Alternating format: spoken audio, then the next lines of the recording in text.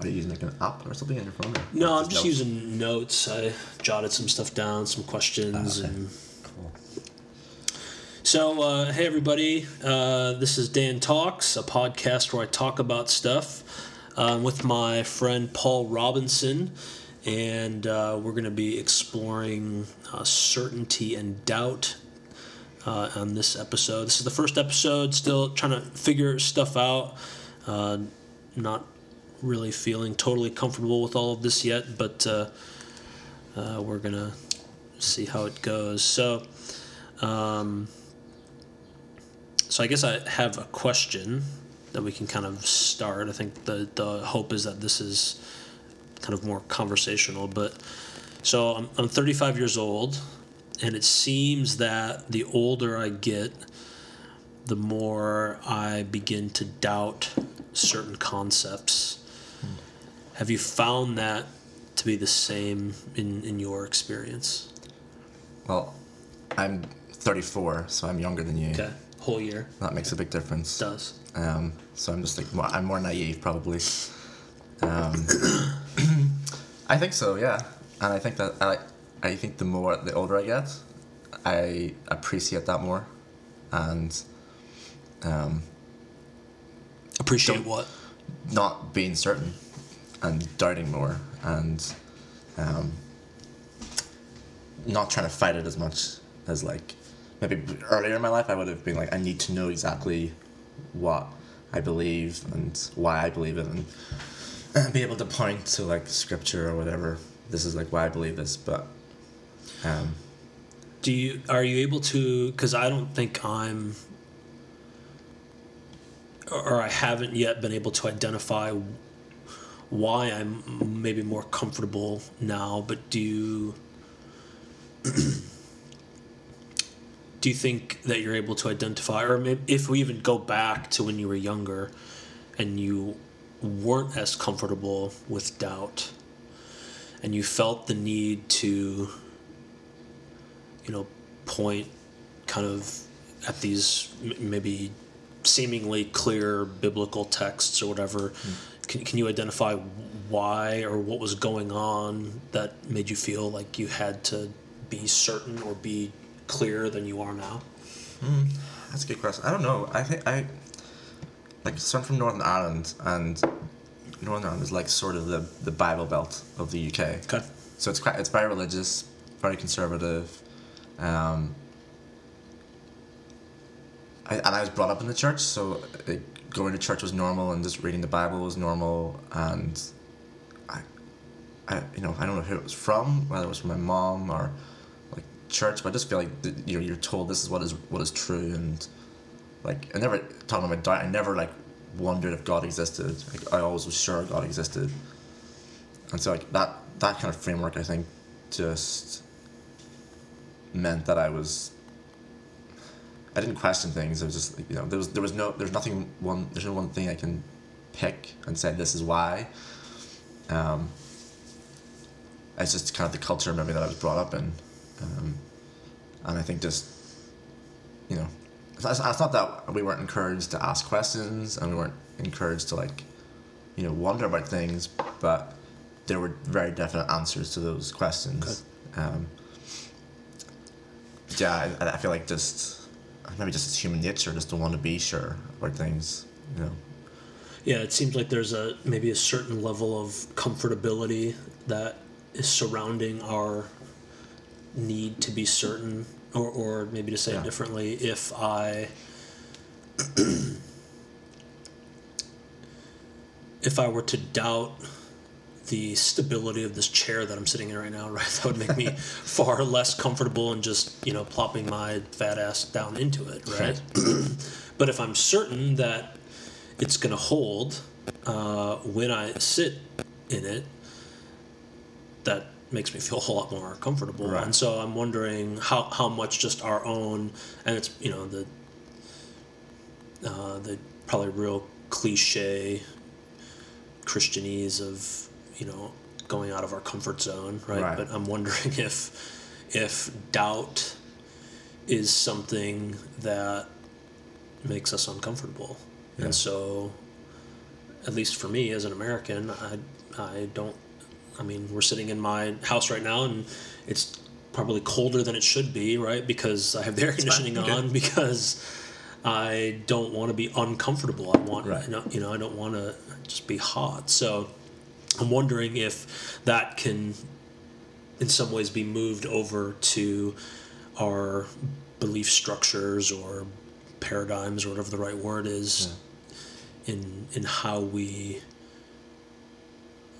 relate to different topics, right? Whether we are comfortable with them or not. Yeah. Yeah, well, I think it's interesting, like the example of like a chair, because I'm assuming that almost 100% of the time that you've ever sat down in a chair, it's held you up. So you're making an assumption maybe every time you sit in a chair that it's stable, that it's not going to break, because of like your experiences with it. But still, you don't know for certain that the chair is going to hold you up. It's just an assumption based on, your life experiences. So maybe that's part of what it is your upbringing, however we're brought up is, we come to assume it's true just because that's what we're told. And that's, especially when I think of like Northern Ireland, and a lot of people are brought up in either, you're either Protestant or you're Catholic, and so there's, not everybody obviously, but there's some communities where you're taught that the other side is, evil or out to get your community, out to kind of break down your culture, your history, and that's just the experience that you've been given from maybe your parents or from... Which is probably subversively political too, right? Going on over there. Yeah. Right, they say... Protestants say Catholics are bad and Catholics say Protestants are bad. Maybe from a religious standpoint, but it's also largely political, correct? Yeah, absolutely. And obviously that's a massive generalization. Right. Most Protestants do not hear Catholics, and most Catholics don't hear Protestants. Right. But there are certain communities where you're at the very least told to be wary, and until you have an experience where you actually hang out with someone from a different perspective, I don't think you really understand. And schools in Northern Ireland are largely segregated in that Protestants go to one school, Catholics go to another, and so a lot of times you're not socializing with other kids. So you've got this kind of... You just don't know. You just don't know. And that's it's funny about the Protestant and Catholic divide, even here in the States. I was raised to, in general, think that Catholics were not quote unquote saved. Right. But there was always this caveat that would be, thrown into that. I don't know how much of my family or extended family will ever listen to this, but it was kind of a large assumption that most Catholics weren't Christians or saved, but then there was always the caveat thrown in that, well, we think this one is, right? Because of certain things that they do. Sure. And so I think for me, that's one thing that I'm beginning to doubt, is this necessity to hold to one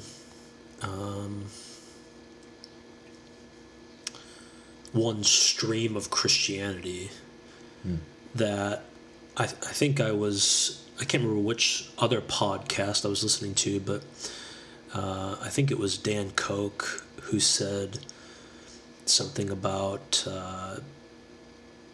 just that it's kind of silly that we put this huge difference between us and Catholics and maybe Eastern Orthodox, right. And that we're all...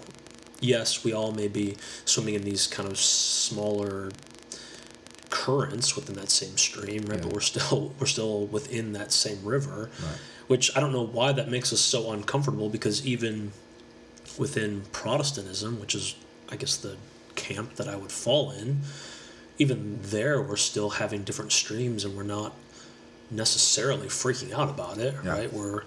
we've got our Presbyterians and our Baptists and our Methodists and our Lutherans, et cetera, et cetera. And so why? And I don't necessarily agree with everything that each of those denominations does. So why am I, or historically speaking, as I was being brought up, I've wondered why I've been so just afraid to feel. I guess I don't really know what I'm trying to say. Is that I was so concerned with the certainty of my specific brand of Christianity, I guess. Right. But if you remember what you were saying, let's go back to that because I kind of interrupted and we kind of went off on a tangent. Okay. Bring you back. No, go ahead. Well, just the whole denomination thing. I think there's definitely a certain amount of psychology involved there, where if you belong to a certain denomination, everyone gets behind certain beliefs, and it makes you feel better to be part. I mean, I think it's great to be part of a community because it makes you feel better, and I think that's not a bad thing in itself. But I think sometimes that it can, because you're so associated with those other people, you can be afraid of another stream of Christianity that has maybe different ideas, or someone who, claims to. My friend Seth is a Christian who calls himself a Christian mystic. Okay. And so he's going to hell, definitely. Right? Yeah, definitely, of course he is. Right. So people will look at some of his beliefs and be sort of well, you have to be very, very careful about that. Right. But I would also look at someone like Mark Driscoll, someone really like that, and I would be you have to be careful with some of his beliefs. Right. I thought he did stuff perfectly.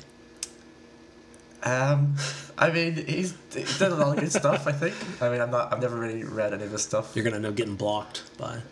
I don't follow him, so it's okay. I don't have to worry about that. Yeah. So I don't know. I think there's definitely we just have to be sort of respectful and just realize people come from different experiences and not judge anyone for their beliefs, but just sort of ask, well, where do those beliefs come from? What has shaped those? Just to understand them, not to break them down or anything like that. Yeah, it's funny that it seems. Actually, I lost my train of thought, so I'm gonna just go on to another question. So we've talked a bit about experiences. I had a cat trying to jump up on my lap. I think that's why I was distracted. So it seems that our belief structures are largely experiential, and that, especially if we think kind of maybe more narrowly about doubt and certainty, right? They seem to be largely experiential. Mm. And so I would be interested to know, and I've been trying to think through this myself, both kind of in your, I keep wanting to say historically, but I don't, so as you were growing up, right, who or what was shaping both your doubt and your certainty, and then who have you found now is shaping your doubt, or shaping, I guess, your comfortability with having doubt, right. And who is shaping your when you feel certain about something, right? Who or what is helping shape that? Yeah. I mean, I think my mom was a big influence. My father passed away when I was 11. Okay. So before that, I don't have a lot of memory of. I mean, I have a memory of church and being part of church and having friends there and really loving it. But I feel like my mom obviously had a bit more of an influence just because 11 years old to teenage years. Those are kind of formative years, and so definitely her, and just being part of a church and being part of my whole family are very Christian. There's a very Presbyterian, very committed to church, and just having that experience. It wasn't even that there was a question about being certain or doubt. It was just I was certain, and And it wasn't really until I. You know, Why? Let's stop there. Yeah. Why? What you say? I was certain. just because I was brought up in the church. Okay. And I had no reason to not believe. Okay. Which I don't think is a good thing, because I think you should challenge those things. You know, like, I don't think you should just take everything at face value. Yeah, it's funny to, I guess, interrupt you. So for those that are listening and don't know, my, I guess, job right now is I teach philosophy and religion classes at some local colleges in Michigan. And when I do my section on metaphysics, I spend a bit of time talking about how our beliefs are formed, and I use instances of, when. So I have a 7-year-old, and she believes in Santa Claus. Still, I don't know if she should still at 7 or not, but What do you mean by that? she thinks he lives in the North Pole and Yeah. brings presents, and so Of course. Oh. Why wouldn't you believe that? yeah. So, but I think in large part the reason that she believes that is because her mom and I had not squashed that belief yet, and so I talk about in my metaphysics section, I talk about that the beliefs that we have, from our family of origin or our sequence of environments in which we were raised, right? Those largely affect how we think now, right? Whether we've decided to kind of go with those beliefs or push back against those. But certainly, my daughter doesn't have to question Santa's existence right now, Right. because she has no reason to. Every Christmas, Santa brings her a present. We just do. I want to get some of the credit, so Santa doesn't bring all the presents, but he brings one. But he keeps bringing her a present, so she doesn't Right. have anything to doubt that belief. And so, or if we, that's a more tame version. In some of my previous classes, I used kind of a more tragic or sad example. I showed pictures of kids who were, part of, neo-Nazi or KKK groups that, they're these little white kids, who I would assume had no idea what's really going on, right? Are giving the Heil Hitler sign or wearing a little, white robe or hood, and the likelihood perhaps of them affirming those ridiculous beliefs in the future may be pretty plausible, being that if that's the environment that they're being raised in and they don't have the framework or whatever to kind of push back against that and ask those questions, they may end up being our next generation of KKK members, or again, to do more tame, my daughter, for as long as I kind of encourage that continued belief, she's going to keep thinking that Santa Claus exists. Right. So I think that there is a parallel between stuff like that and what we experience in church, whether it's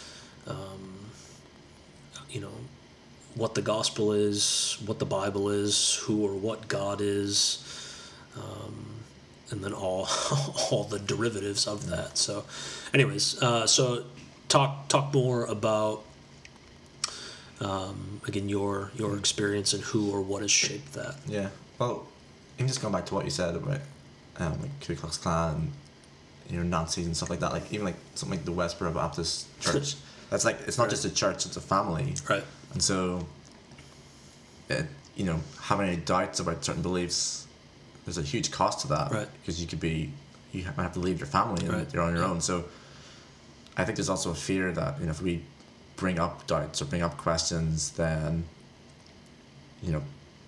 other people who maybe aren't comfortable with their own doubts are going to kind of shut that down as quickly as possible because they have their own things. And so that's why again, like, we shouldn't judge. We shouldn't judge. We should like try to understand where they're coming from, and hopefully maybe influence that way. But I just don't think it's helpful to, you know, obviously there's definitely things that are wrong, and you know we have to speak up against those. But if we are aware of where people's beliefs come from, I think that helps hugely in kind of So yeah, so progressing that I conversation. keep interrupting you, but I think No, that's fine. there's I don't care. I because I want to explore that too. I think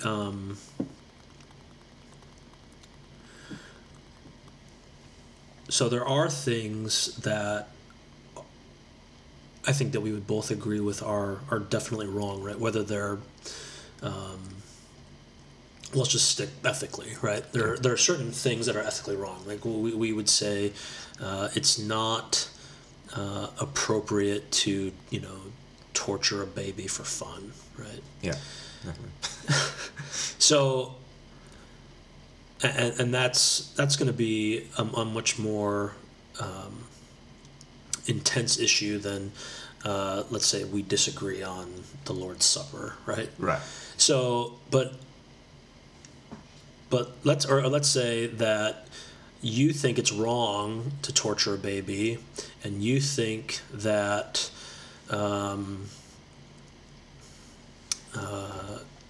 maybe let's talk about baptism, right? So you think it's wrong to torture babies, and you think that maybe they should only or infants should be baptized, and I think that it's okay to torture a baby, and I affirm this thing called believer's baptism, right? So we've got disagreements on both, right? One seems kind of petty and silly. One seems like, oh my word, this is a huge and terrible issue, right? How do you navigate? And again, those are really big extremes. Sure. But how do you navigate interacting with, again, let's just say me, right? Who would say, well, I think it's okay to torture the baby, and I think you should only be baptized after a profession of faith, right? Right. You're not holding either of those positions. One of them, it seems like, oh my gosh, I should really stand up and say, this is terrible, you can't do this. Right. And when I would say, one, you could also say, well, okay, whatever, right? You can. Yeah. I'm not that concerned about baptism, Yeah. right? So how do you navigate that? Yeah. If you know, because I don't. I don't think I mean, those are kind of very strange beliefs to have together. Like, if you believe that it's okay to torture babies, but I have very strong views on baptism. There's a very, I don't feel like someone who would have that, view about babies really cares much about baptism. Yeah. But Probably not. But something like baptism on a personal level, I don't care what your views are on baptism. Like it means very little to me as far as like my experience with you as a person, as a friend, as a family member, whoever. But obviously people have very strong opinions of what's biblical, what's not biblical, and so that's okay. I think it's fine. Something like whether it's okay to torture a baby, there's obviously like very big ethical questions, but more importantly that someone who's vulnerable that we should be protecting, and I think we can fall into this idea of, well, we have to understand people's beliefs, understand where they're coming from, and that to mean the same thing as people can just do whatever they like, Right. which is obviously not the case. Right. So I think first and foremost it's about protecting someone who is vulnerable, who has not got the ability or capacity to argue or fight for themselves. That should be the priority over and beyond beliefs. And I guess that comes back to the experience of beliefs as well a little bit. Because, if there's someone from another denomination or different, even religious faith, who is experiencing Jesus in a way that lots of Christians aren't, I'm intrigued by that, and I want to know why they're experiencing peace and hope, all these things that the Bible talks about. So I think experience is really important, and I don't know, maybe there's definitely part of me that fights against that, because Fights against what? Like experience being important, because if I'm going through something hard, I want to like cling on to those, like, God is good, Right. God loves me. Right. But maybe it's actually more helpful if I kind of doubt that Yeah. in that moment and say, Yeah. well, actually, I don't think God does love me. Right. And people will hear that and you get scared, but Right. I can imagine that's people freaking out right Yeah. now as they're listening to that. But that's not where I want to be. Right. I don't want to be in a place where I can just, like, God doesn't care. But to get to that place of real peace and hope in Jesus, in God, in whoever, and whatever your beliefs are, and I've personally at least had to, like, doubt things. Yeah. To kind of, the way of deconstruction, but reconstruction as well. Yeah. So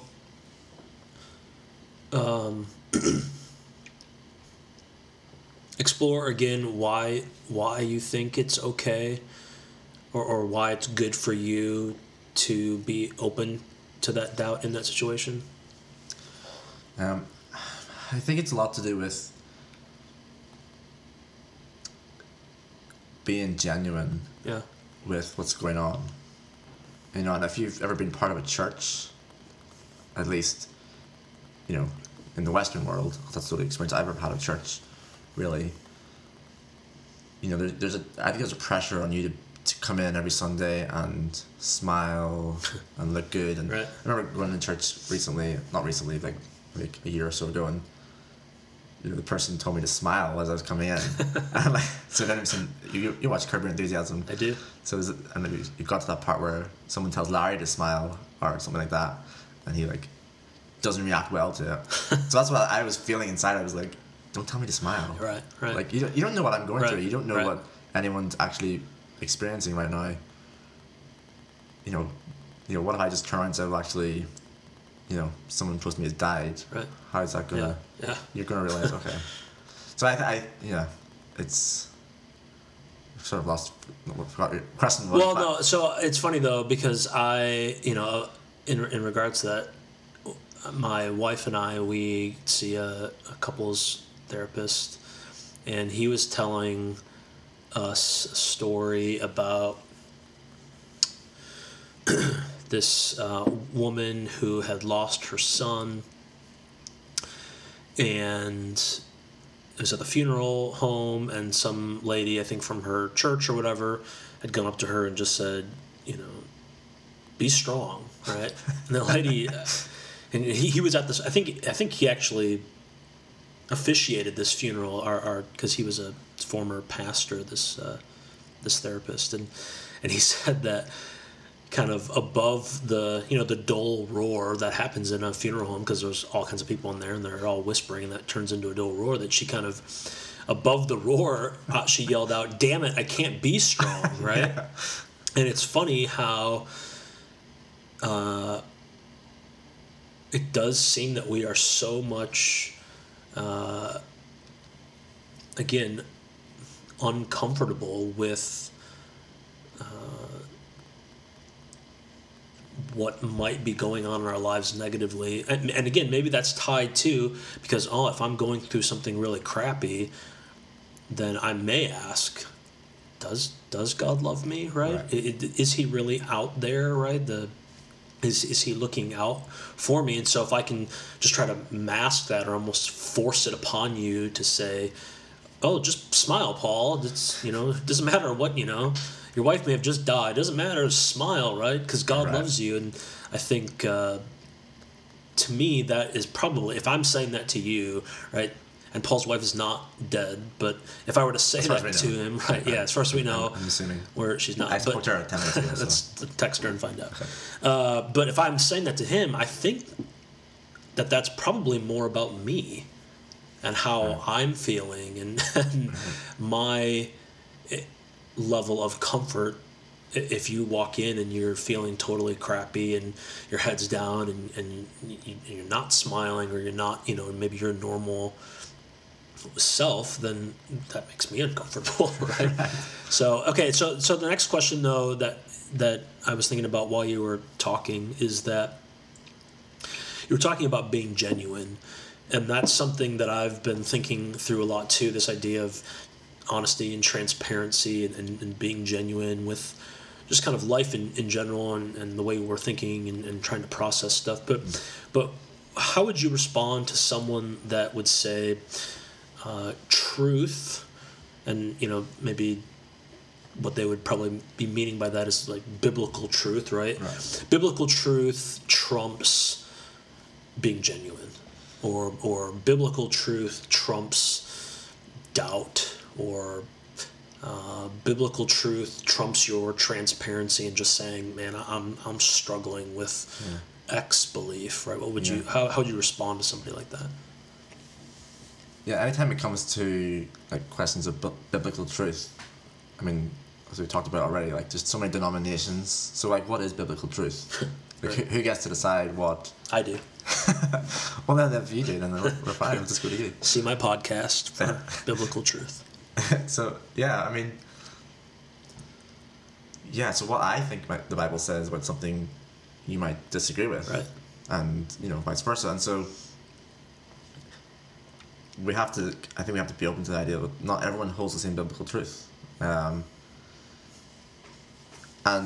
even if we did, even if everyone was able to say, okay, everyone believes the Bible as it is, and we're all agreed on everything, that doesn't take away from your experience.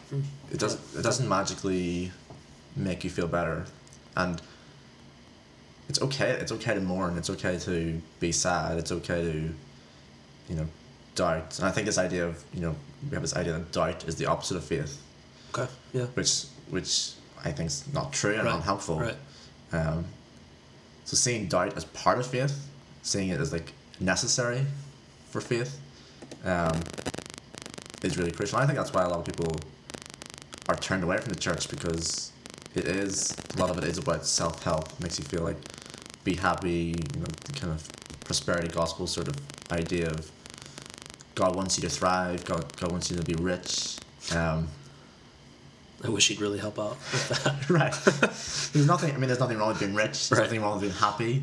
That's amazing. And I think everyone wants to feel some sort of peace and hope.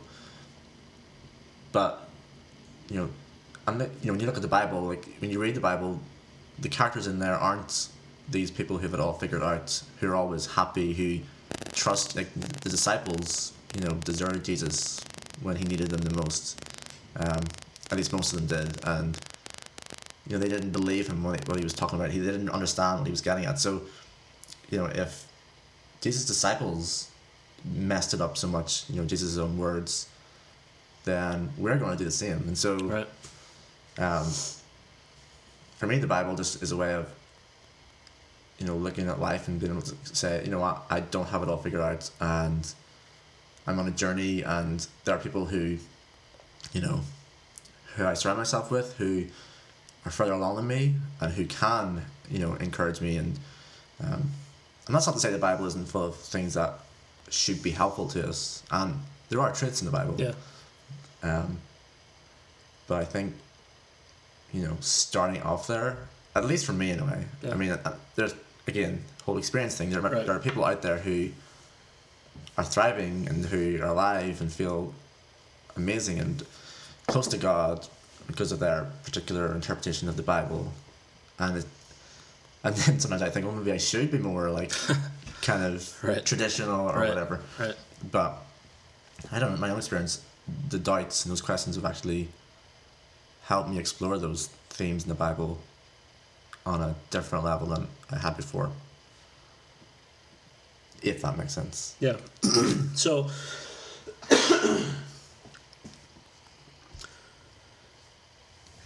you mentioned, as is probably appropriate since we're doing a episode on doubt and certainty, you mentioned doubt and certainty. So I think I'm interested to explore some things that you are currently doubting, and to, I don't know, just talk about those and think through those, and especially if it's something that you felt a whole lot more certain about and feel a whole lot less certain about it now, right? Because again, you'd said that certainty was a bit more the norm for you kind of in your childhood, and maybe less now. So what I'm assuming that means is that there are beliefs that you had when you were a child or a teenager or whatever, that as a 34-year-old adult, you may still have them, right? But you may Right. be much more open to saying, I'm not entirely sure or convinced or whatever. So what are, because I'm trying to think through some of the things that I'm kind of doubting, and again, it's all experiential. I think it's just what's kind of flying in my face right now, as far as what's going on around me in my life, and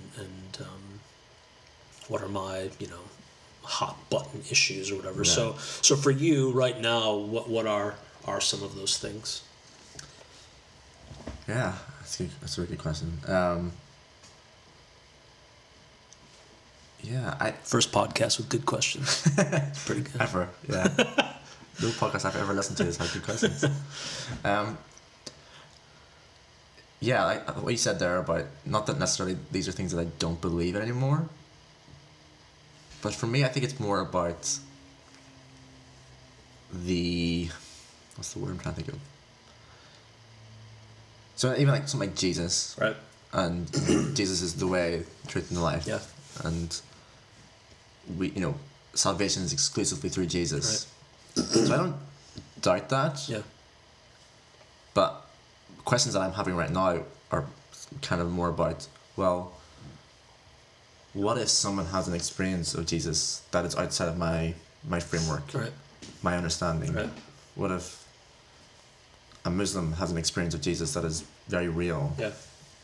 And they're not converted to Christianity, Right. but they have an experience of Jesus Right. that for them is very real. Maybe someone like me, a Christian, might doubt it because I've been brought up in this framework that Christianity is the only way. Right. Right. And there are people who experience, healing and things like that who aren't Christians, and then there are Christians who, don't experience healing. Right. So I'm kind of interested in this idea of the cosmic Christ. Okay. So, and I'm not an expert on it, and I don't really know a lot about it, so don't ask me any questions about what that means. Because that went totally over my head. So Yeah, well, it's like I've heard Richard Rohr talk about it. But so I'm, sort of this idea that, obviously there's Jesus, the man that was on earth, but Jesus is bigger than that. Jesus Christ is not just a man, he's like, right. And so the questions I'm having are about, who am I to say this is how you experience Jesus? Yeah. What if, if someone comes to me and says, I've had an experience that was spiritual and something happened and I can't quite put words to it, I'm not going to tell that person they're wrong. Right. Just because they don't necessarily put the word Jesus to it. Right. So I'm becoming a bit more open to hearing people, have stories that are, I think different. Even as you're talking, one of the, I don't know if this is, what am I trying to say here, that I'm imagining all these responses that people are formulating, right, in their heads as they're listening to this, for the three people, me, you, and one other person that will listen to this, yeah, and our wives, so four listeners.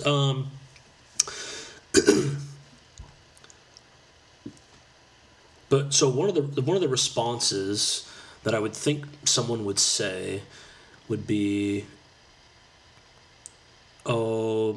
something about it not being biblical, and I think though and maybe someone that's way smarter than we are has answered this somewhere in some book or journal article somewhere, but I think one of the things that I'm struggling with right now is, if I say that X proposition is biblical, right? One, what does that necessarily mean?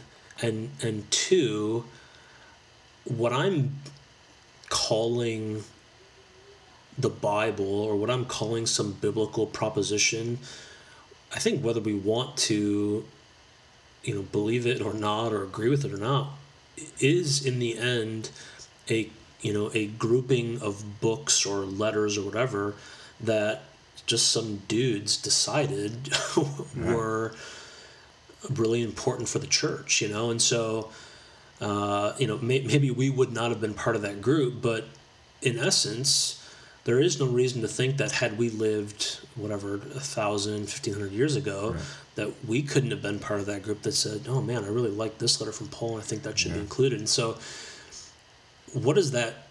And again, I don't have an answer for this, and it's probably something that I need to investigate, but if I want to, put this, stake in the ground and say that I, believe the Bible is true, or that I, believe Scripture is inspired, or whatever it might be, what does that mean for me insofar as, yes, that may be true, but, the only reason that I may necessarily believe that Scripture is inspired is because some group of important religious people at some point in history decided it was important, right? And again, there may be some good answer for that, and something about tradition and the way things have been. If the people that came right after the disciples, and the people that came right after those people, and the people that came right after those people, right, and kind of how that tradition has moved to kind of having some kind of authority. I don't know if that's the case or not, but as I sit here now, 2,000 years later, and I want to say that,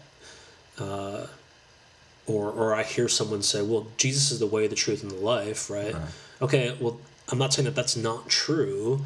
I'm just saying, what was the process for, so we're sitting here now and saying, yeah, that's true, right? In 2017, but what's been the process, the historical process that's led up to that, right? And I think I'm just becoming less comfortable just kind of saying, well, it's in the Bible, so therefore I must believe that it's true, right? Because I think if that's the case, then the likelihood is that I should also believe that the sun revolves around the earth, right? I mean, I think it was Joshua that prayed to God to have the sun stand still, and that would seem, and then it did, right? So if that's true, and every word of God is true, then that should seem to mean that the sun revolves around the earth, not the other way around. And so I'm sure there are really great answers to that too, and I'm probably making a big fool of myself right here. But again, I think for me, part of it too is just trying to say, look, there's a whole lot of things I'm not sure about, and instead of trying to, I think philosophy has helped me out a lot there. And instead of trying to just say that I'm sure about something and that maybe it's total bullshit, that instead I can say, no, I'm not sure, and feel a whole lot more free to be an agnostic on something, or to suspend belief on something, or something like that. Yeah.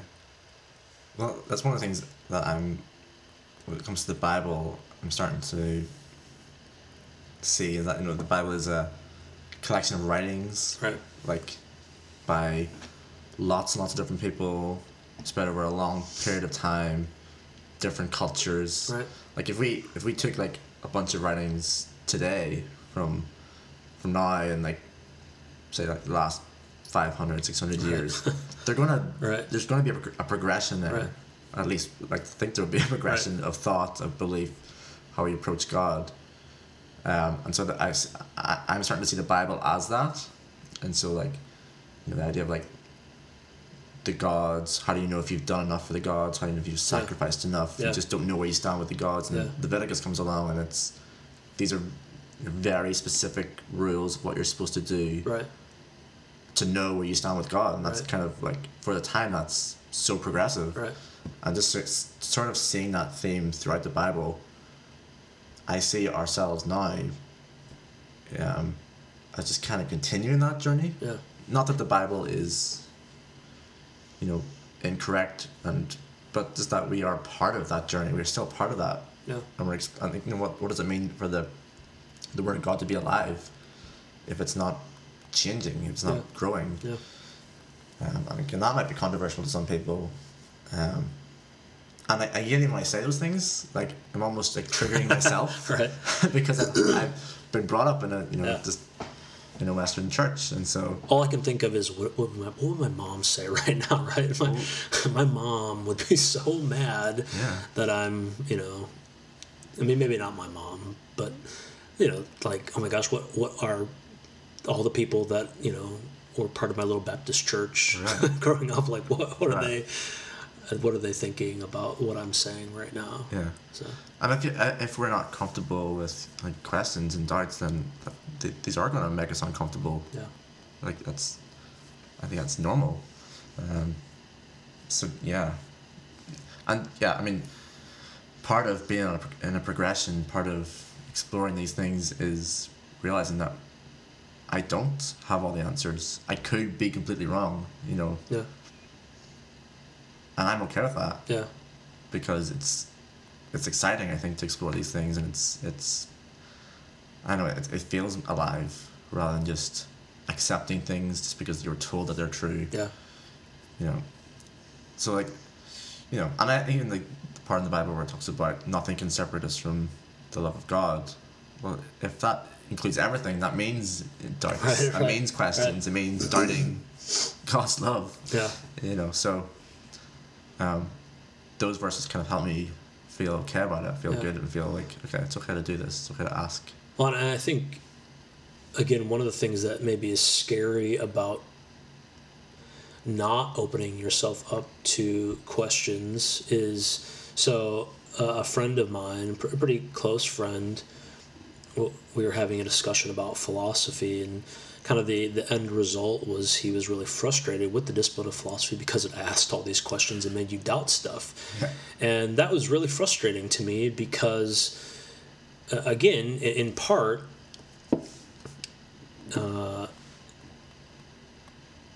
if you're unwilling to question, let's say you're raised in a family that supports, the Ku Klux Klan, right? Right.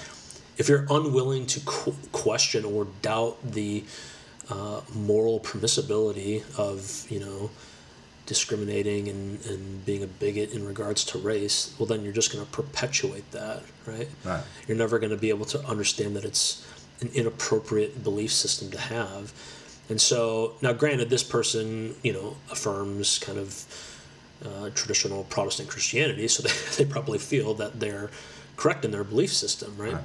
But so would those who are raised in a Ku Klux Klan paradigm, right? So my frustration at the end of the conversation was that, okay, sure, you might be right, and I would probably share a lot of the same conclusions that you would about life and faith and things like that, but you also might be wrong. Right. And if you're not willing, I mean, one of the things that in my first class of every philosophy and religion class that I teach, I talk about these academic virtues, and one of them is open-minded humility, right? We may be really confident, and we might even be well-studied in the conclusions that we're making, but there's still the chance that you're wrong about something, right? I feel pretty confident that God exists. I feel pretty confident that, Jesus is the way, the truth, and the life. I feel confident that the Bible is a reliable thing for me to, use in my faith experience. But I might be wrong about that, and I think for me that I don't know, I mean, granted, it may be circular, right? Because I feel comfortable to doubt that because it feels like it just makes me kind of trust God. Now, granted, then that maybe means I'm presupposing that God exists, right? So there may be all kinds of problems there too, but I think the idea of well, actually, there's a quote that I wanted to make sure I shared from Os Guinness, and he says, This is from his book, In Two Minds, The Dilemma of Doubt and How to Resolve It. He says, if ours is an examined faith, we should be unafraid to doubt. If doubt is eventually justified, we were not believing what clearly was not worth believing. But if doubt is answered, our faith has grown stronger, it knows God more certainly, and it can enjoy God more deeply. And so again, if I'm raised in a Ku Klux Klan environment, and I'm doubting that that's a correct way to think, and my doubt is eventually justified, then I'm going to be able to believe clearly that was not worth believing, right? Or if I, when I think it was Galileo who started to doubt that it was the sun, revolving around the earth, right? Well, he was able to doubt that, and although he got a lot of pushback from the Catholic Church on that, he was able to doubt that and kind of progress our understanding of science. That is what we adopt today, so. Yeah, and so what if we hadn't done that with slavery or right. any of those things in the Bible that they're biblical, like slavery is biblical, but what if someone hadn't come along and said, maybe it's not what we think it means, right. Maybe we need to rethink it. Right.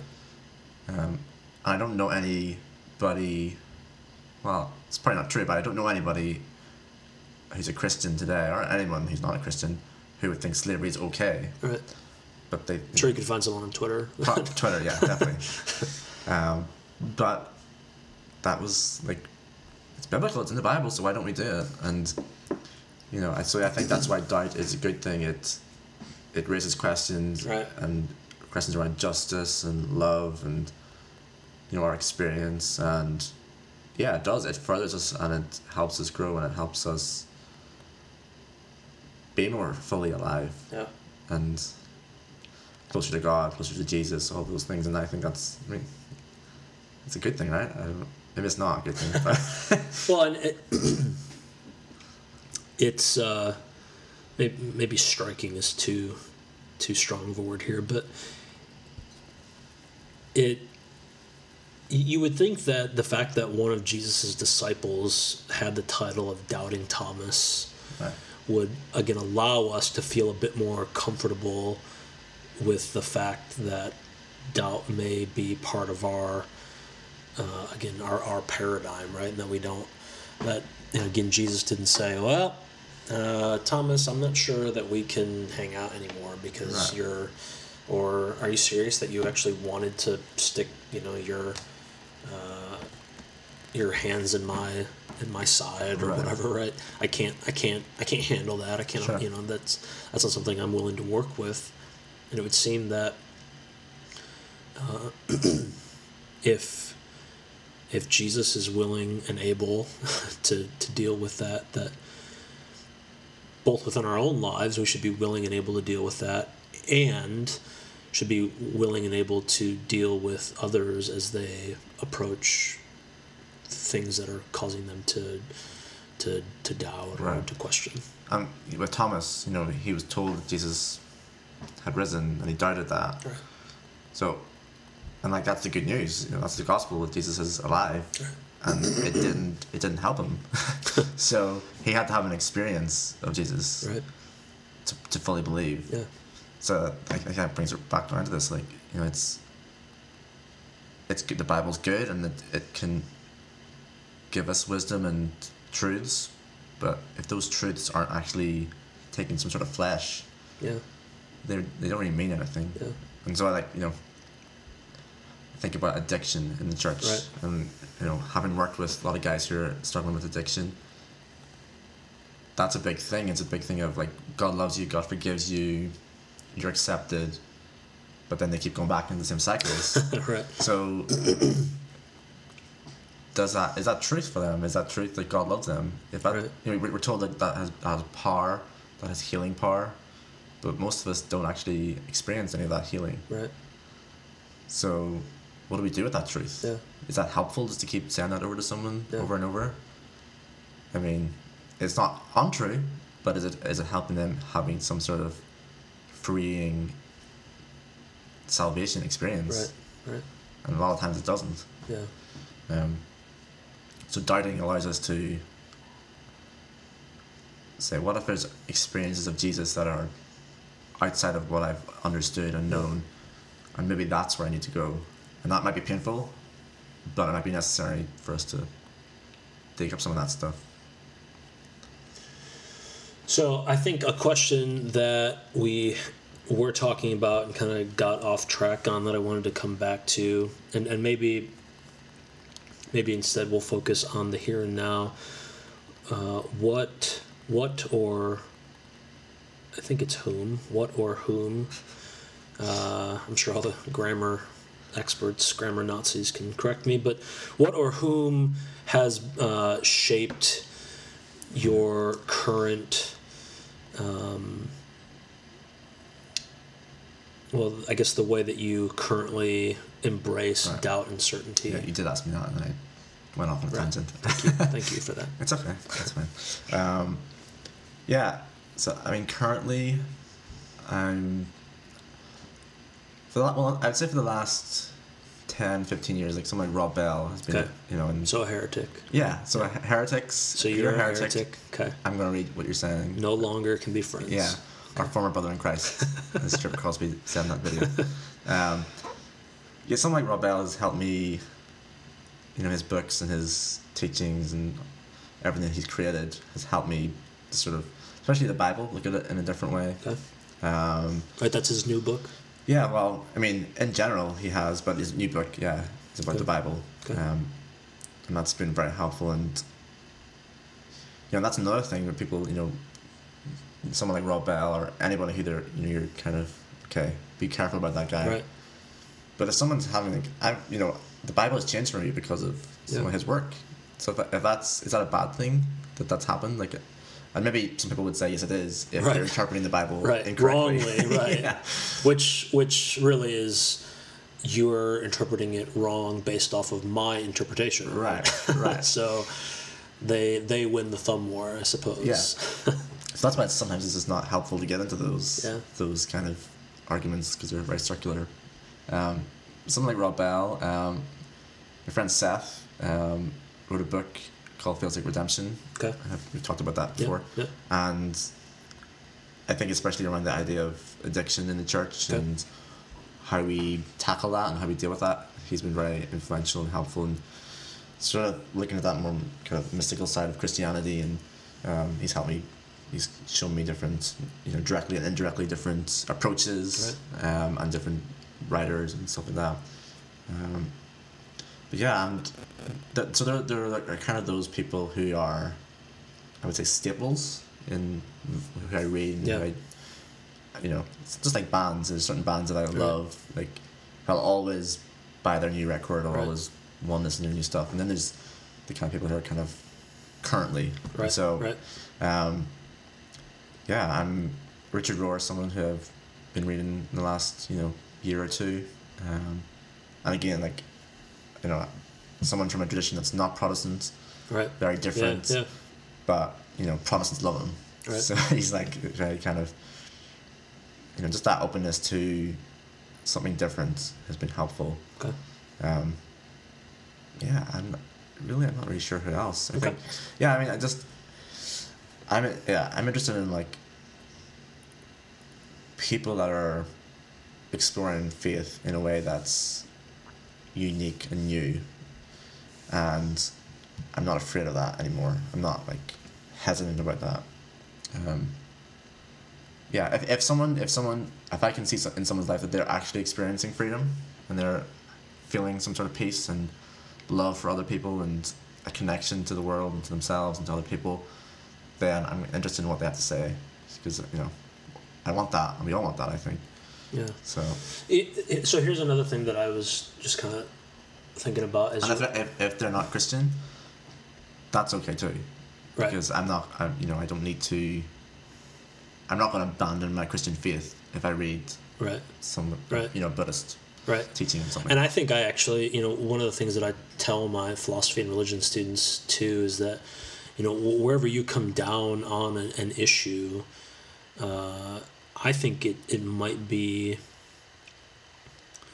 again, if you feel real certain about X, right? I think it's probably just as good for you to be reading lots of books on X as it is to also be reading books on not X, right? Because one, there's the chance that you could be wrong, right? So if all you do is just dig your foxhole deeper and deeper, then sure, you can lob your little mortars out of that, but that's not really helping anyone but you, right? Or maybe you are right, and you can, I think, better know your position by reading the quote-unquote opposition. Right. Or I think if you actually are wanting to engage with somebody and engage with them in a healthy way that is not that's actually going to promote good dialogue, I think knowing what they would actually try to be saying is really an important thing as well. Yeah.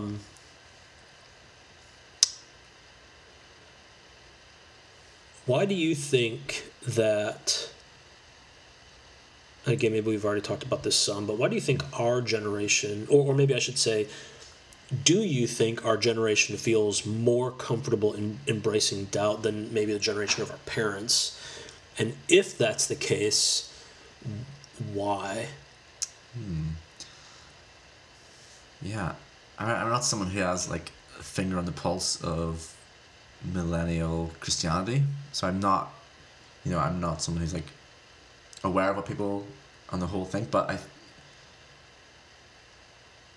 I don't know. I think maybe for me anyway. I feel like I can't really speak to other people's experience except my own. Okay, that's fair. But for me, when certain beliefs and certain things aren't helping me and aren't giving me hope and giving me, like, I just don't feel alive. I just don't feel like I feel numb, or I feel just blocked somehow spiritually. Then at some point you kind of have to go, well, I'm doing the same things over and over and they're not helping. Yeah. I can only read the Bible more so much. I can only pray more so much. Right. Just have more faith. Like, those things are right. things that we've been told, but they don't, like, for me anyway, they haven't helped. Yeah. So I think there's a natural doubt that just comes out of that. If we're more, I don't know if we are more comfortable with it. Because I think it'd be kind of, to think that in the last 20, 30 years, people have finally started to question things. People have been questioning this stuff. Right. Since the beginning Seems of time. like it's cyclical. Yeah. So we're in this moment right now, and it can maybe appear that this is the first time in history that people have questioned things. Like, the Reformation was that. It was questioning. Right. And nobody cares about that. Yeah. Or nobody thinks that was a bad thing. Yeah. Right? Yeah. You might not have heard of the Reformation. It was kind of a big deal. Yeah, I'm not sure what that is. Yeah. I think the Luther, the guy off TV. Oh, yeah. The detective, he was somehow involved. So I'm not sure that we are more comfortable. I don't think we should be comfortable with it. I think that's part of what it is. It's not comfortable. It's painful. So like the people that we are, and that's why the Bible is helpful, because you can look at the Bible and you can read those stories of people who have had exactly the same questions that we're having today, 2,000 years later. The culture is maybe slightly different, the environment, the times are obviously different, but a lot of the questions remain the same. So we're not more comfortable, I don't think. And the fact that we'll always have debate about the Bible, we'll always have discussions about it, means that we're never going to have it pinned down. Which I like about it. Yeah. And I think it's just about getting to the point where you're comfortable with that. And some people might hear that and think, but then what are you just constantly questioning everything, and do you, surely that can't bring peace. Right. I think they're right. I think with deconstruction there has to be reconstruction. Yeah. But yeah, I don't know, I enjoy that. Well, and it's interesting though why people are. So nobody would, or I don't think anyone would be afraid of us continuing to question in the sciences, right? Yeah. Otherwise, we the clean water we're drinking right now, wouldn't be around. The technology that we're using, right, wouldn't be around, and if we didn't question science. I don't think anybody, or maybe some people do, but there's lots of people that are questioning, in the world of philosophy. Right? That's how we are always making these different advances. It just seems that it's probably related to my own comfortability, where and maybe not me in particular, but in general, it's scary to question my Christianity, my religion, my my trust of the Bible or whatever, because what does that mean, right? It's not, if I question science, that doesn't send me to heaven or hell, right? But I think, or if I question whether I'm, I don't know, I'm trying to think of something philosophical off the top of my head. I mean, I suppose perhaps questioning God's existence could send you to heaven or hell or whatever, but there's certain things in philosophy, or why should I be affirm deontological ethics rather than virtue ethics or something like that, right? We're okay questioning that stuff because I understood what you said. Yeah, I'm not sure I understood what I said either, but if I'm kind of duty based, or if I'm about character, right? Those things aren't necessarily going to send me to heaven or hell, right? I'm sure there are many Christians who are deontologists, and there are many Christians who are virtue ethicists. But when it comes to questions specifically about our Christianity or about the gospel or whatever, again, it's like we shut down and we become paralyzed with fear, because I think it seems that we have so much of the end game has been, or the end result has been emphasized, that again, I'm so afraid that I'm going to get to the pearly gates and for God to say, I never knew you because you questioned something, right? We're so afraid that that's going to happen that I'm just going to dig my foxhole really deep and just stay there. I think when we do that, it seems like we would abandon the clear demonstration that Jesus was kind of comfortable with doubt, i.e. doubting Thomas, and that, or I should say e.g. doubting Thomas, or that God, it seems like if we abandon it, that we're saying that God is too small to handle our doubt. And again, maybe that's total, crap what I'm saying, but that's at least seems to be my experience. Yeah, I think like eternal life is a huge part of all of us. So yeah, thinking back to your earlier questions, like growing up, that was why you became a Christian. Right. It wasn't, sure, yeah, you can help people, you can love people, but really only you're serving people so that they can become Christians and so that they can avoid going to hell and get to go to heaven when they die. So I think, and I'm not judging that belief. Right. It's not about judging that belief, but it's about saying, okay, well, let's be honest and say that has subconsciously affected a lot of why we believe and how we believe.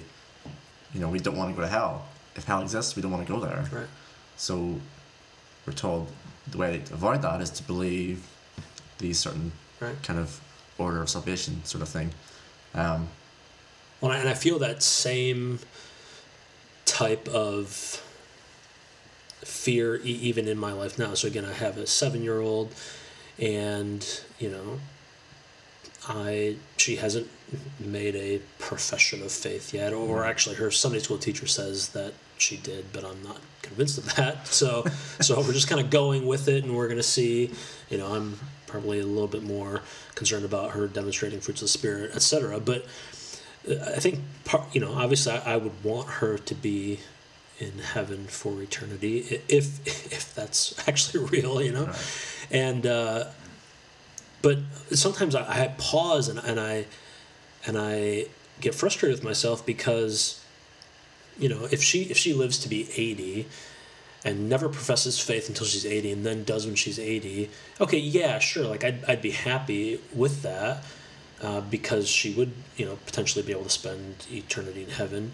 But it's frustrating to me that I would care more about that and where she spends eternity, although eternity is a long time. But the fact that she's missed out on 80 or now it would be 73 years of being able to embrace the risen Christ here and be able to, because of what Christ has done, love her neighbor well or whatever, right? And so it's just frustrating to me that I still, even as I'm kind of deconstructing and reconstructing, I'm still so overly focused on the end result as opposed to the here and now. One of the pastors that I had in my college years, and I think he's right about this, that, eternal, when we, become Christians, I guess whatever that really means, eternal life starts now, right? It's not, okay, I'm a Christian, now I have to wait till I'm dead for eternal life to start. It's that you can learn to play the harp right now. Right, and I probably should. So, yeah. So I think the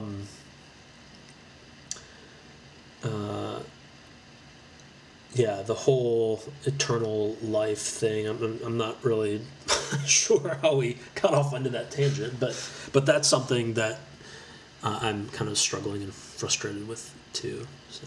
Yeah. And that's something I heard a lot growing up was, you can live a wonderful life, be serving, devote your life to sacrificing for other people, but if you don't commit to Jesus, and it doesn't matter how much good you did here, you're going to hell. Yeah. And so I question those kind of things. Those are things that, I've questioned, and lots of people have questioned. Yeah. And I'm not unique in any way because of that.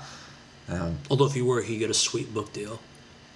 Well, yeah. If I was just like, it would be the first guy to think that. Yeah. So, you question those things, and then that's what led me to question, well, what if you can experience Jesus on earth, but not through the traditional channels or the traditional ways? Like, for me, that's limiting God, to say you can only believe in God this way. Yeah. You have to be baptized as a baby. Right. Because if you're not, then you're out. You're out, sort of thing.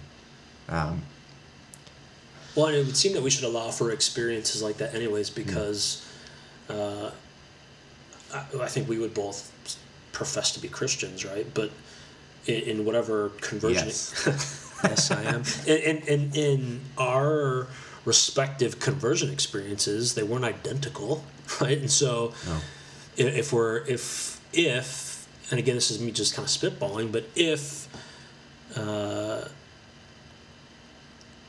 there's only, and maybe this is going to sound broader than it should be, but if there's only one specific micro way to become a Christian, then one of us isn't, right? Because our conversion experiences are different, right?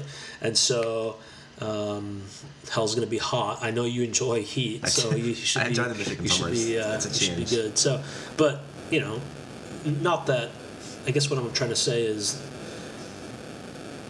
although I would probably say that there is, I guess, one way to be a Christian, I think that way is potentially very broad, right? And that,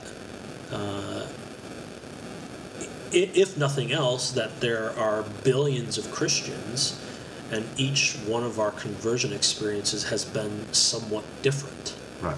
And so, again, we might be able to kind of claim that kind of broad stream or whatever you want to call it of the conversion experience, but each one is somewhat different. And so I'm wondering if that's true, if that then means I should also be willing to say that God is able to, save someone in a way that may seem like a strange current to me, right? It's still part of, it's still a current, it's still in that stream of conversion or whatever, but that it's, maybe it's on the opposite side of the stream, and so I'm thinking, it's weird that you're swimming over there, right? Why aren't you swimming in the same current I am? But we are still reaching that, we are still, reaching that end destination, but we are all still swimming in that same stream of eternal life now. Yeah. So. Yeah, that's interesting. Yeah. So my friend Seth, going back to him, and he tells a story. So he was like, porn addict, Okay. fully blown porn addict, and had this pretty dramatic healing experience in Alaska. Him and his brother did. Okay. And he tells a story about someone he was talking with, and that person basically said to them, that this stuff that's happening to you, it's from the devil. And so Seth has responded like, so all this healing, this porn addiction that's gone, this anxiety that's been with me for years is just gone. My marriage is so much better than it ever was before. That's all from the devil. And this guy was like, yeah. And Seth was just like, then we're all fucked. We're all like, if that's from the devil, then just because for that guy, his experience couldn't be put in a box Right. of the faith that he understood Right. maybe. Right. It was dangerous. Right. But at some point, like, I don't know, like,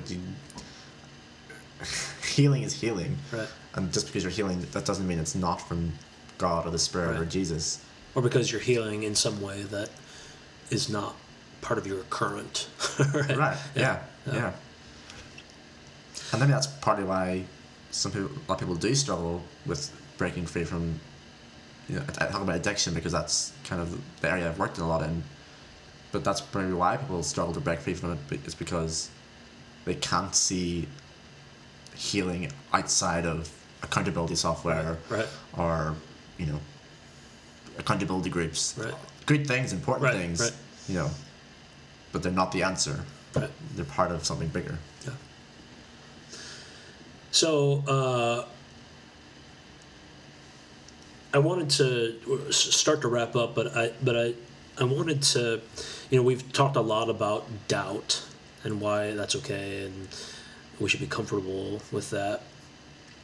But I also feel, and the play on words here is purposeful, I kind of feel certain that it's okay to be certain about some things, Yeah. right? So what are some things that you think or maybe just what are some things that you are certain about, or what are some things that you think it's okay to be certain about, and then, again, probably most importantly, why do you think that's the case?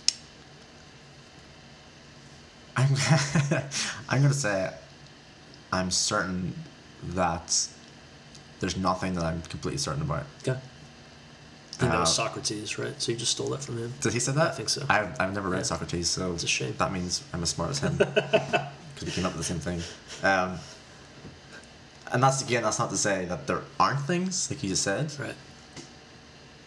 But I'm just not certain of them. Like I believe in Jesus. I believe he existed. Yeah. I believe he died on the cross. I believe he rose again. But I didn't see it happen. Right. I wasn't there. People have told me that it's true. I've read it in the Bible. But to be able to say I'm 100% certain that it happened, I can't say that. Yeah. And that scares me a little bit to say that. But if I'm doing that work and honest about it, Right. that's where I am. Right. Something did happen. Something I think did happen, and I believe in the accounts in the Bible. But even the accounts in the Bible vary greatly Right. from Yeah. the Gospels what actually happened. Yeah. So I don't need to know exactly how it all played out. I think that's, even you think something like Jesus loves me, I believe that, Yeah. but I also don't believe it. Right. So I think there's part of us that believes these things. There's part of me that believes that Jesus loves me Right. unconditionally. Right. And I experience that a lot. And then there's times where I really don't think Jesus loves me unconditionally. Right. And I experience that Right. a lot. So yeah, I mean, I probably doesn't answer the question. Maybe That's the way okay. you want I it, mean, but I think it does. it might sound like a cop out, and maybe it is a cop out. It is a cop out. I'm not certain that it's not a cop out. But just currently where I'm at, that's sort of where I'm finding myself. Because I think I would probably be, again, swimming in that same stream where I would say that I'm certain that I'm not certain about a lot of things, right? And so, trying to think about, okay, well, what does that mean if I say that I'm certain that I'm not certain? Okay, well, then that means certainty does exist in at least my belief structure. And so again, does that just mean I'm being, a total jackwagon and not pushing on myself, right, to be certain, or because then what if what if I doubt that I'm certain that I'm not certain about stuff, right? So those are all questions that I haven't figured out and I'm trying to answer for myself. But I also think that would share a lot of those things where I believe that God exists. I believe that human beings are made in the image of God. I believe that I believe in this kind of Trinitarian God. I believe in Christ. I believe in what He did for us, in the way He atoned for us. Although I think I'm not totally. I think this is maybe another topic for another discussion. But in regards to the atonement, I don't think it has to be an either or. I think probably with the atonement, there's lots of both ands. I think that I struggle a lot with sin and being impatient and not loving people like I should, not loving God like I should. But so I kind of feel certain, right? And probably have to define what does that mean by certain.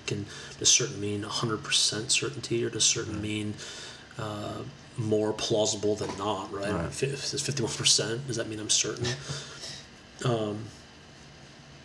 So I feel, or I believe all those things, or I feel certain about them, but again, being willing to, I suppose, just embrace the fact that, God may not exist, or Jesus may be full of rubbish when He was saying what He's saying, or whatever it might be. So just trying to again kind of think through those things. And so again, I may have asked this too, but I think one final question that I'd be interested to hear is that how do you think we should relate to those who feel more certain about things than we do? And again, I think I already asked that, but maybe it's worth asking again, because if so much of what we're trying to do here as people is invest in one another and relate to one another and love one another and be in relationship with one another, we're not going to always be with people that share our same ideals or our same ideology or theology or whatever. So when you come across someone that says, Paul, you're an idiot for not being certain about X, right? So I got a lot of experience asking this question. Or again, maybe that's too strong. But if they're just like, was that just your subtle way of calling me an idiot? Yes, I do think you're an idiot. So, but Paul, why aren't you certain about X, right? How do you relate to or respond to something like that? Yeah, well, if I meet someone who is certain about something like that, part of me is like, great, yeah, that's amazing. I'd love to be certain about that. So I think when I started on this kind of journey of being a bit more open to asking questions, I would have been like, you don't really believe that. You're just saying you believe it. Okay. Like that's what you're just digging your heels in. Right. I bet if you really uncovered some stuff, you'd actually realize you don't really believe that. Yeah. That would have been my approach until pretty recently. Yeah. Now I'm just like, okay, well that's great. Like what has been your experience to lead you to that place? Okay. Because I don't want to. Doubt isn't somewhere I necessarily want to be or stay, but I'm not afraid of it. So I'm okay with people who are certain of things, and I want to hear their story. I want to hear of what has been your experience, and maybe that's for me the whole experience thing is important. And someone might say, well, I believe it because it's in the Bible, and again, you can get into a whole discussion about, well, what makes you think that you're interpreting that correctly. So sometimes I'm just like, okay, cool, that's cool, and there's no need to kind of take it any further, because sometimes you're just hitting a brick wall. Well, what if they try to take it further and they're like, oh, that's a cop out to just say, oh, that's cool. I would ask them why they need me to be certain. Okay. Maybe there is something. Yeah. Why do they need me to be certain? Right. What if I'm wrong and they're right? Why do they care? Really? I know, like, because they care about your eternal soul. Right? Well, I think that's what they would say. I think that's the case sometimes, but I think in other cases it's not that at all. It's just they need to be right. Right. You want to be. I like to be right. I like to be right rather than wrong. Right. So. Right. Okay. So, yeah, that's natural, I think. Yeah. To want to be right. But yeah, if someone's open to having a conversation and hearing my story and yeah, if you're going to doubt something, by doing that you're saying I don't have all the answers. Right. So to close yourself off to someone because of some kind of prejudice, isn't going to help you. So I want to learn from, everybody. Yeah.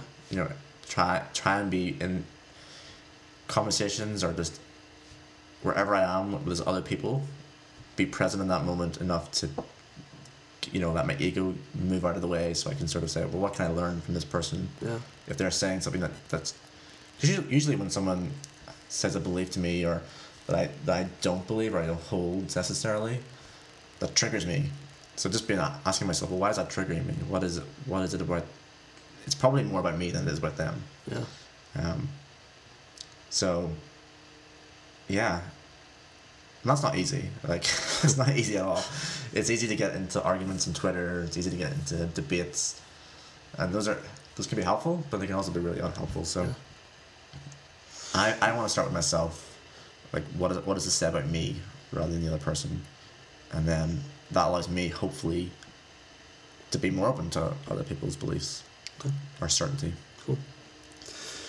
Well, thanks for being on the inaugural podcast. Yeah, you're welcome. You write some stuff and you're on the social media, so do you want to tell people a little bit about that before we head out? About social media? Or it's a platform. It's like different type. Oh, my specific. Your social media, where you write, etc. I write. My website is paulrobinsonwrites.com. Okay. I think I stole that writes thing off somebody. Probably. Because I was going to do Paul Robinson is, because I think Don Miller did that for a while, so I thought it was really cool. Okay.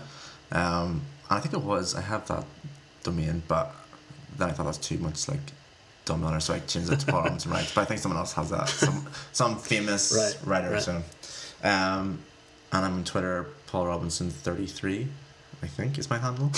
Okay. I'm also on Instagram and Facebook and. Okay. But can we find if someone goes to paulrobinsonwrites.com, they can find you your social media? Yeah, you can connect to my Twitter and stuff in there. Yeah. And I'll try to put. I don't really know how to do show notes yet, but eventually I'll try to figure out how to put all that in the show notes. You'll have a transcript of this for the full transcript. My accent, obviously. Yeah. Sorry if you can't understand him. I regularly have to ask his wife to translate for me, so we'll see how this works. And then you can follow this podcast on Twitter at DanTalksPod, and then the website is dantalkspod.com. And I think on the intro that you may or may not have listened to, I said that I was going to do one on deconstruction and reconstruction with another friend, and so obviously things got switched around. I decided to do one on certainty and doubt first, so I think before we do that one, the deconstruction and reconstruction one, I think the next episode is going to be on philosophy with a fellow philosophy professor that I teach with. So look forward to that. Hopefully that'll be up soon, and we will see you soon. Bye.